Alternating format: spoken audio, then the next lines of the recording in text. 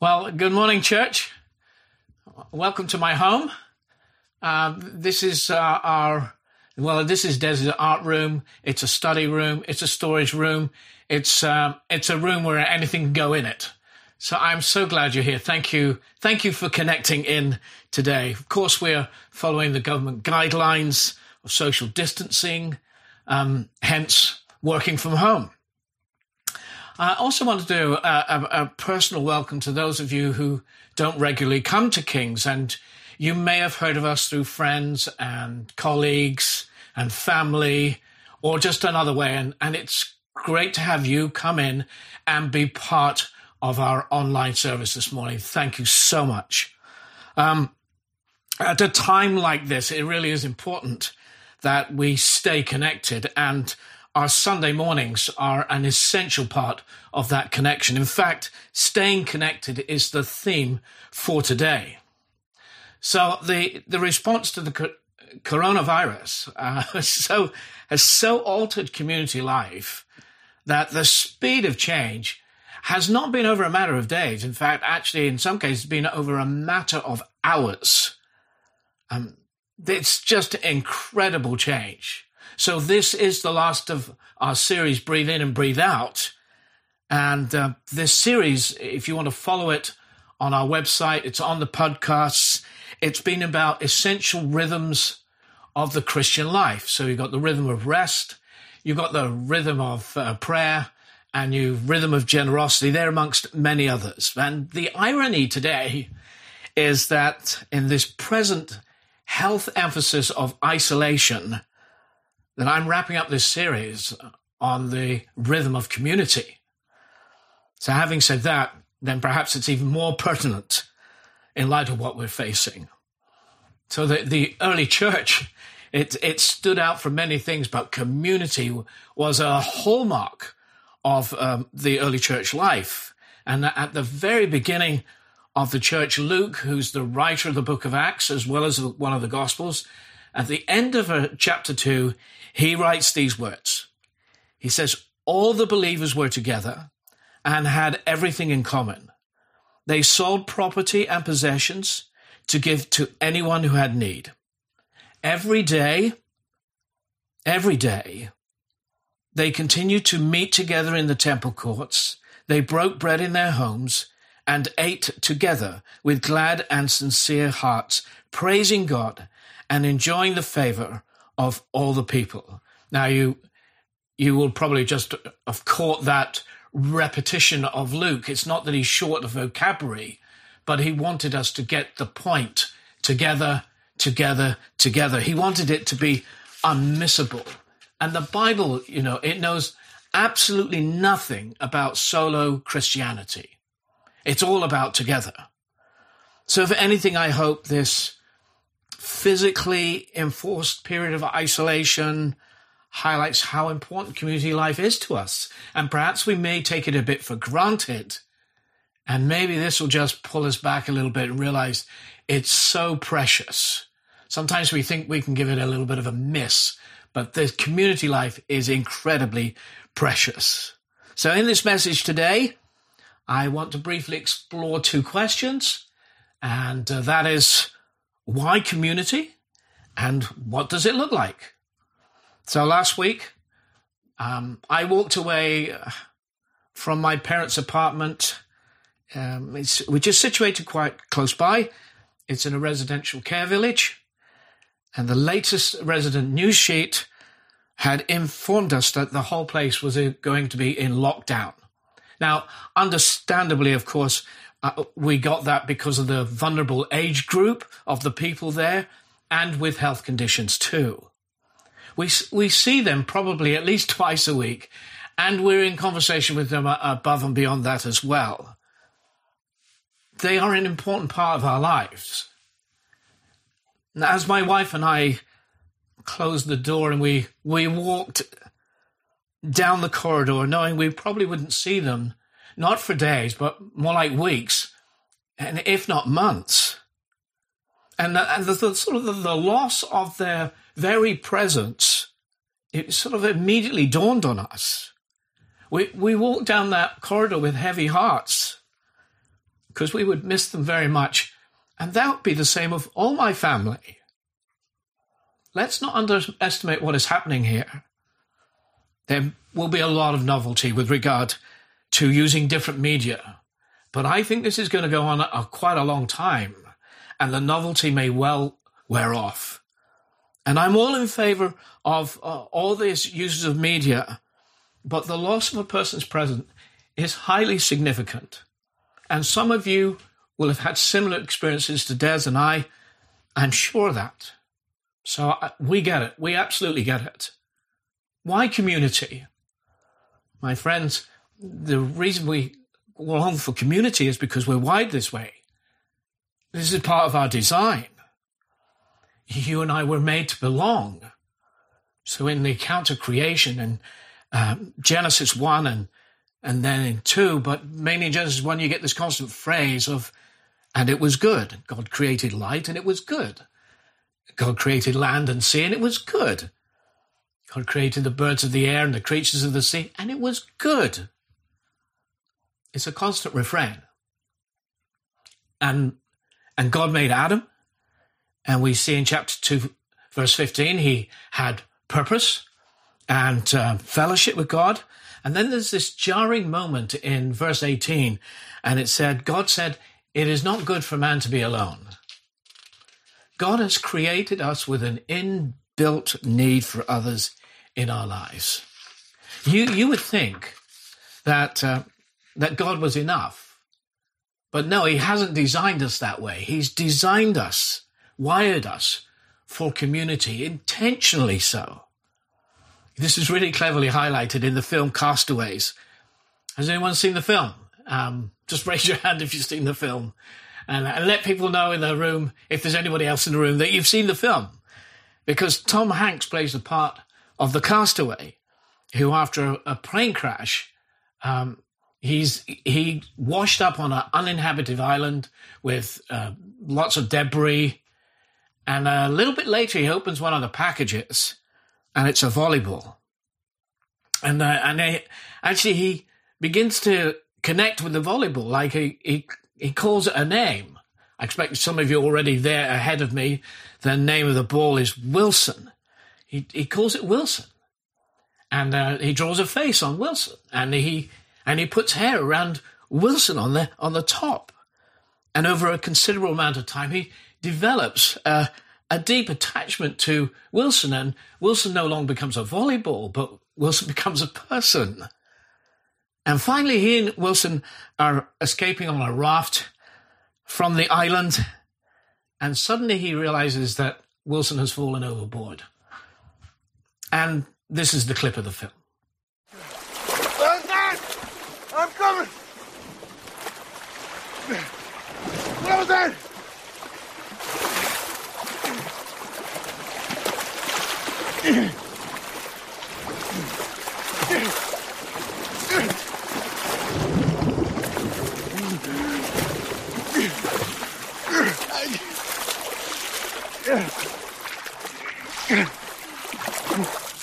Wilson!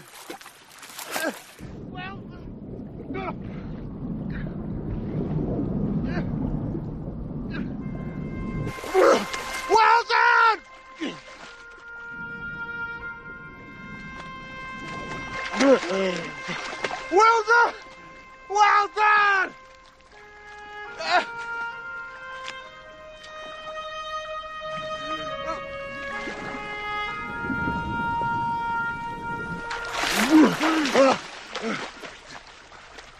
Wilson! Wilson! I'm sorry!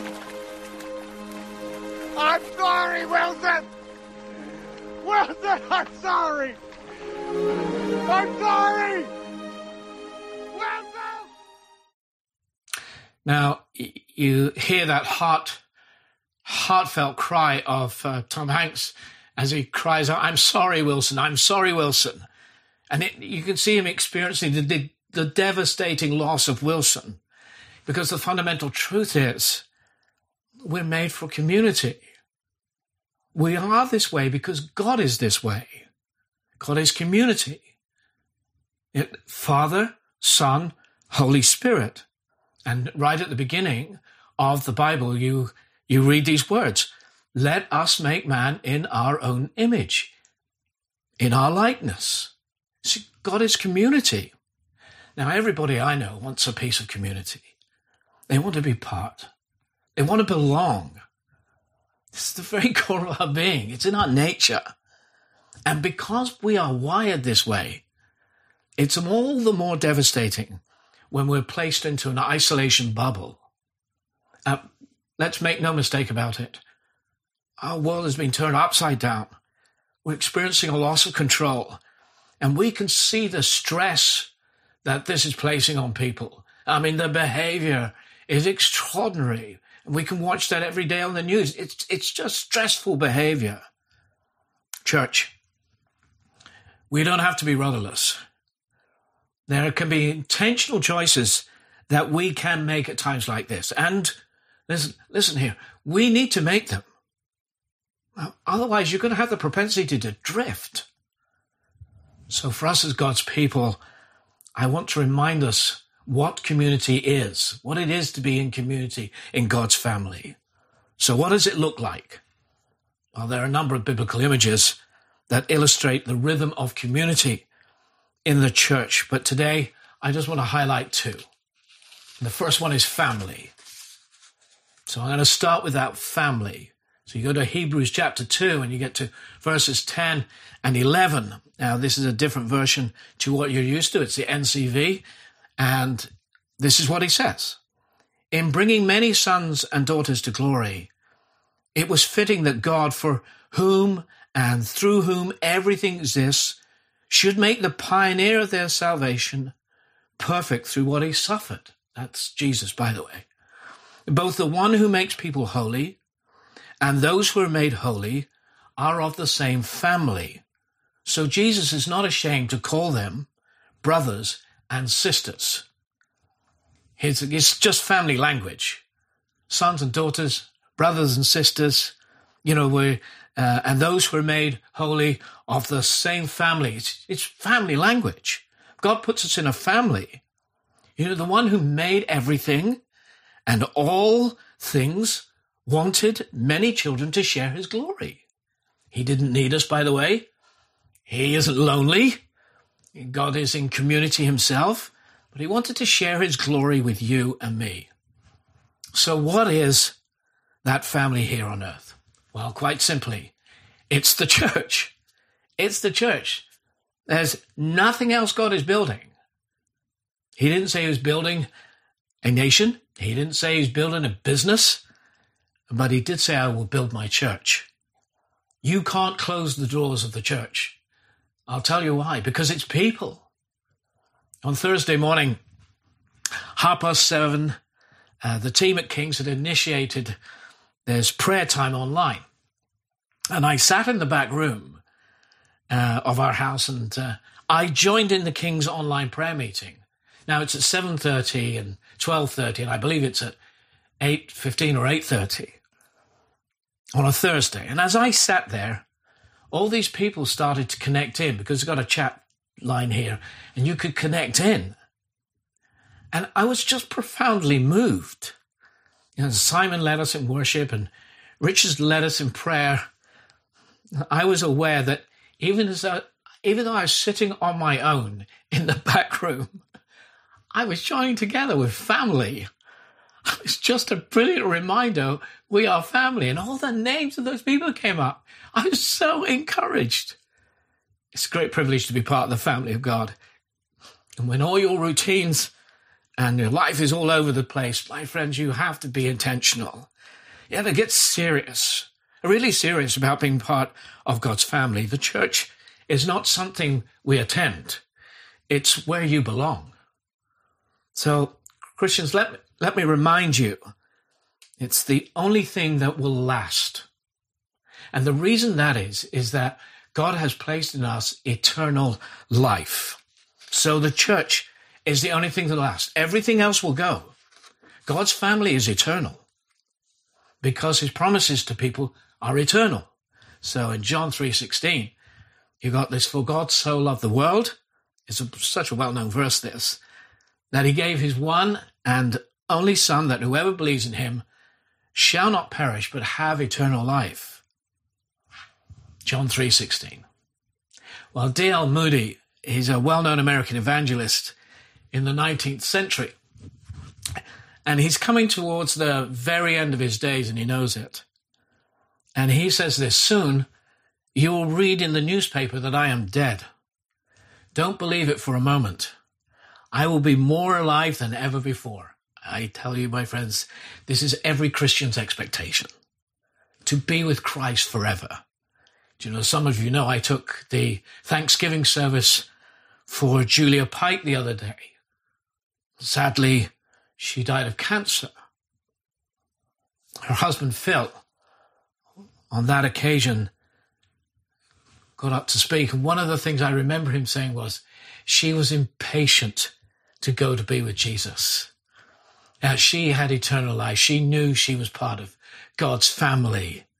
She had encountered the living God. And that is what Christians have. They've encountered the living God. They've encountered the love of God, the kindness of God. He's broken in. He's given them new life. I remember that for myself. I remember being forgiven. And I just became a new person, not reconditioned. I became a new person. I had a new life. I had a new start in life.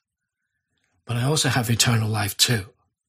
Now, some people have said to me, Neil, I'm a Christian. I just don't go to church.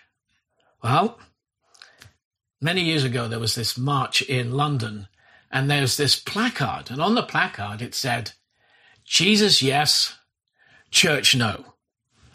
Now, listen, I understand the sentiment. I do understand the sentiment. But, yeah, I mean, the sentiment is because church is messy. And why is it messy? Because it's people. And they're not perfect yet. Christians are being transformed. They're being changed, but they're not perfect. Listen, I should know. I'm in it. And the statement, Jesus, yes, and church, no, he would never agree with that. You know, if you love Jesus, then you will know he loves the church. How can you say no to the church when you know he loves the church? In fact, he gave himself for the church. That's what Paul writes in Ephesians. To the church in Ephesus, he says, husbands, love your wives, just as Jesus loved the church and gave himself up for her. That's Ephesians 5:23. Do you know, if that doesn't tell you how significant the church is, I don't think anything will. Some will say, you know, I believe in Jesus. I just don't need to go to church. No, that doesn't work either. I've heard that many times. Your personal growth as a follower of Jesus is a community project, not an individual one. You know, one of the immediate changes of that the gospel makes is grammatical. So it says we instead of I, are instead of my, us instead of me. The gospel pulls us into community. It's never going to be perfect, but God has chosen himself to reveal himself through the church. This is God's way. Don't drift, my friends. Be intentional. You know, as John mentioned earlier, we want everyone to be in a small group. We're not a church with small groups. We are a church of small groups. And the response from some of you who have come forward to lead those small groups has been brilliant. Nothing short of brilliant. I mean, huge thank you for your support. You know, we recently had a staff meeting through the video communication of a platform called Zoom. And I mean, that's high tech for you. Listen, I'm learning this stuff all the time. And it was so encouraging to hear what the church was involved with and what the church was doing, what the church was stepping up to. Do you know, I love this church. I just love this church and its family. It's a great time of response. Thank you, church.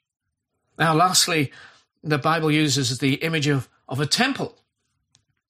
So it says again in that letter in Ephesus, Paul says, in him, this is in Christ, the whole building is joined together and rises to become a holy temple in the Lord.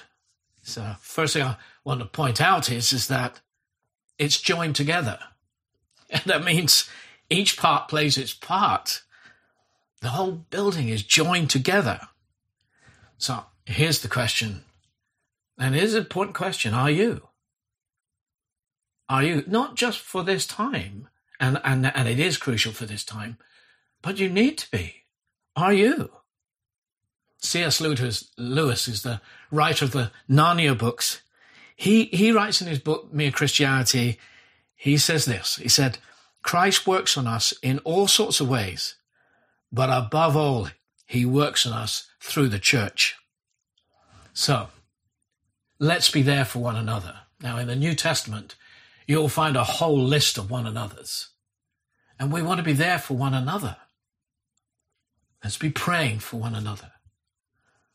Let's serve one another. Let's encourage one another. Let's spur one another on. Let's comfort one another. Let's bear one another's burdens. I mean, we need to at a time like this. Forgive one another. Whatever I'm asking you, be connected.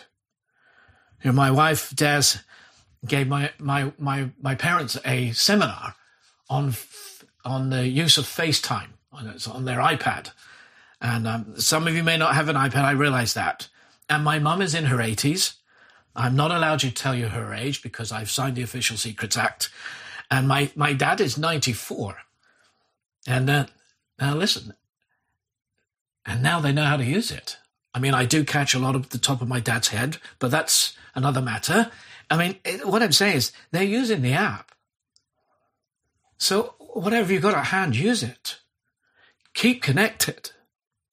WhatsApp, texting, phone, by computer, emails, however, whatever you do, but please be connected into the community of God's people. Now, the Old Testament, it wasn't just that they were connected together, the temple was connected together.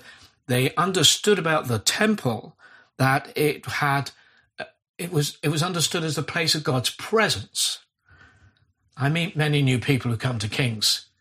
You know, one day this virus will pass and we'll all come together. And these are just some of the things I've experienced of people when we've come together. One, they notice the presence of God when we worship together. They notice it. I had a lady who had never used to coming to church at all. She said to me, I said, how did it go at the end of the meeting? I said, oh, okay, so what was it like? And she said, I've never experienced such a powerful presence in all my life. And then she said, interesting enough, she said, there seemed to be such an authority in the room. Now I speak to others and they wept. And I said, wasn't that bad, was it? And they smiled, but actually what was happening was God was at work in their lives. Some people have said to me, every time I come here, I just keep crying. You know, there are times when life does not treat us well. And some of us just need healing of all that brokenness and pain. There won't be any of us who haven't experienced some of that. Some things go so deep, we can't even explain them. And God goes to deep places in our lives. He does. And we have story after story of God's gracious, kind, powerful presence breaking through depression, releasing people from anxiety, bringing freedom to those with addictions. We see him at work in healing the wounded and those in pain. In a moment, I'm going to pray about those things for you. See in him the whole building joined together rise to become a holy temple. It's God's presence. But you can experience it in your home too. Now, one of the things we say at King's is we're in this town for this town. Church, we are carriers of the presence of God. And again, I have been so encouraged with what you're doing in the community and ministering to people next door to you and in your localities and in your streets. And how to help Food Bank, which is struggling for food. And then I hear things, how do we help these people who can't get food on their plates? And then we've got things like Christians Against Poverty. How can we help them? And these are ministry after ministry that we have at King's. We're in this town for this town. The people who are Christians Against Poverty, people have enormous debts, burdens of debts. We've seen over 50 families released from a debt. So it's a great ministry. And then there's what we're just starting now is about helping sexually exploited women in this town. We're in this town for this town. We are carriers of God's presence. May God thoroughly bless you. You're his family and you're part of the temple, the presence connected together of the living God. Let's be that church at this time. I'm going to pray for you. Now, if you just want to put your hands out like this, you may be seated, you may want to stand, whatever is comfortable for you, but I want to pray. So, Father, I thank you for this day. I thank you for all those who've connected in, and some of them would have resonated when I talked about brokenness and pain, isolation. I mean, it would have deep places of their lives that they can't explain, and we reach out to you now. Father, we pray you come by your Holy Spirit and break in and bring in your kindness and break in against depression and anxiety. Lord, we pray for the peace of God which transcends all understanding to God, people's hearts and people's minds. Holy Spirit, come and pour out your love upon us right where we are. We don't have to be in a company of a lot of people, just right where we are. Come, Holy Spirit, and reach and meet us, we pray. Come and do the lovely things that you do in the deep places of our lives, we ask. In Jesus' name. And help us to grasp a hold of the moment and be intentional about our lives and not drift, we ask. Thank you, Lord. Now for you who, you've not made a commitment to Jesus Christ, but you'd like to, take the moment now. Ask God to come in. Ask him to forgive you of the things that you've done wrong, and there may be one or two things that are really clear to you. Just come and ask the Lord to break in and bring in his love. Repent, and God will meet you. Believe in what Jesus did on the cross. He died for your sins. I'm leaving you there, and I want you to make that place and take this time and make that place with Jesus yourself.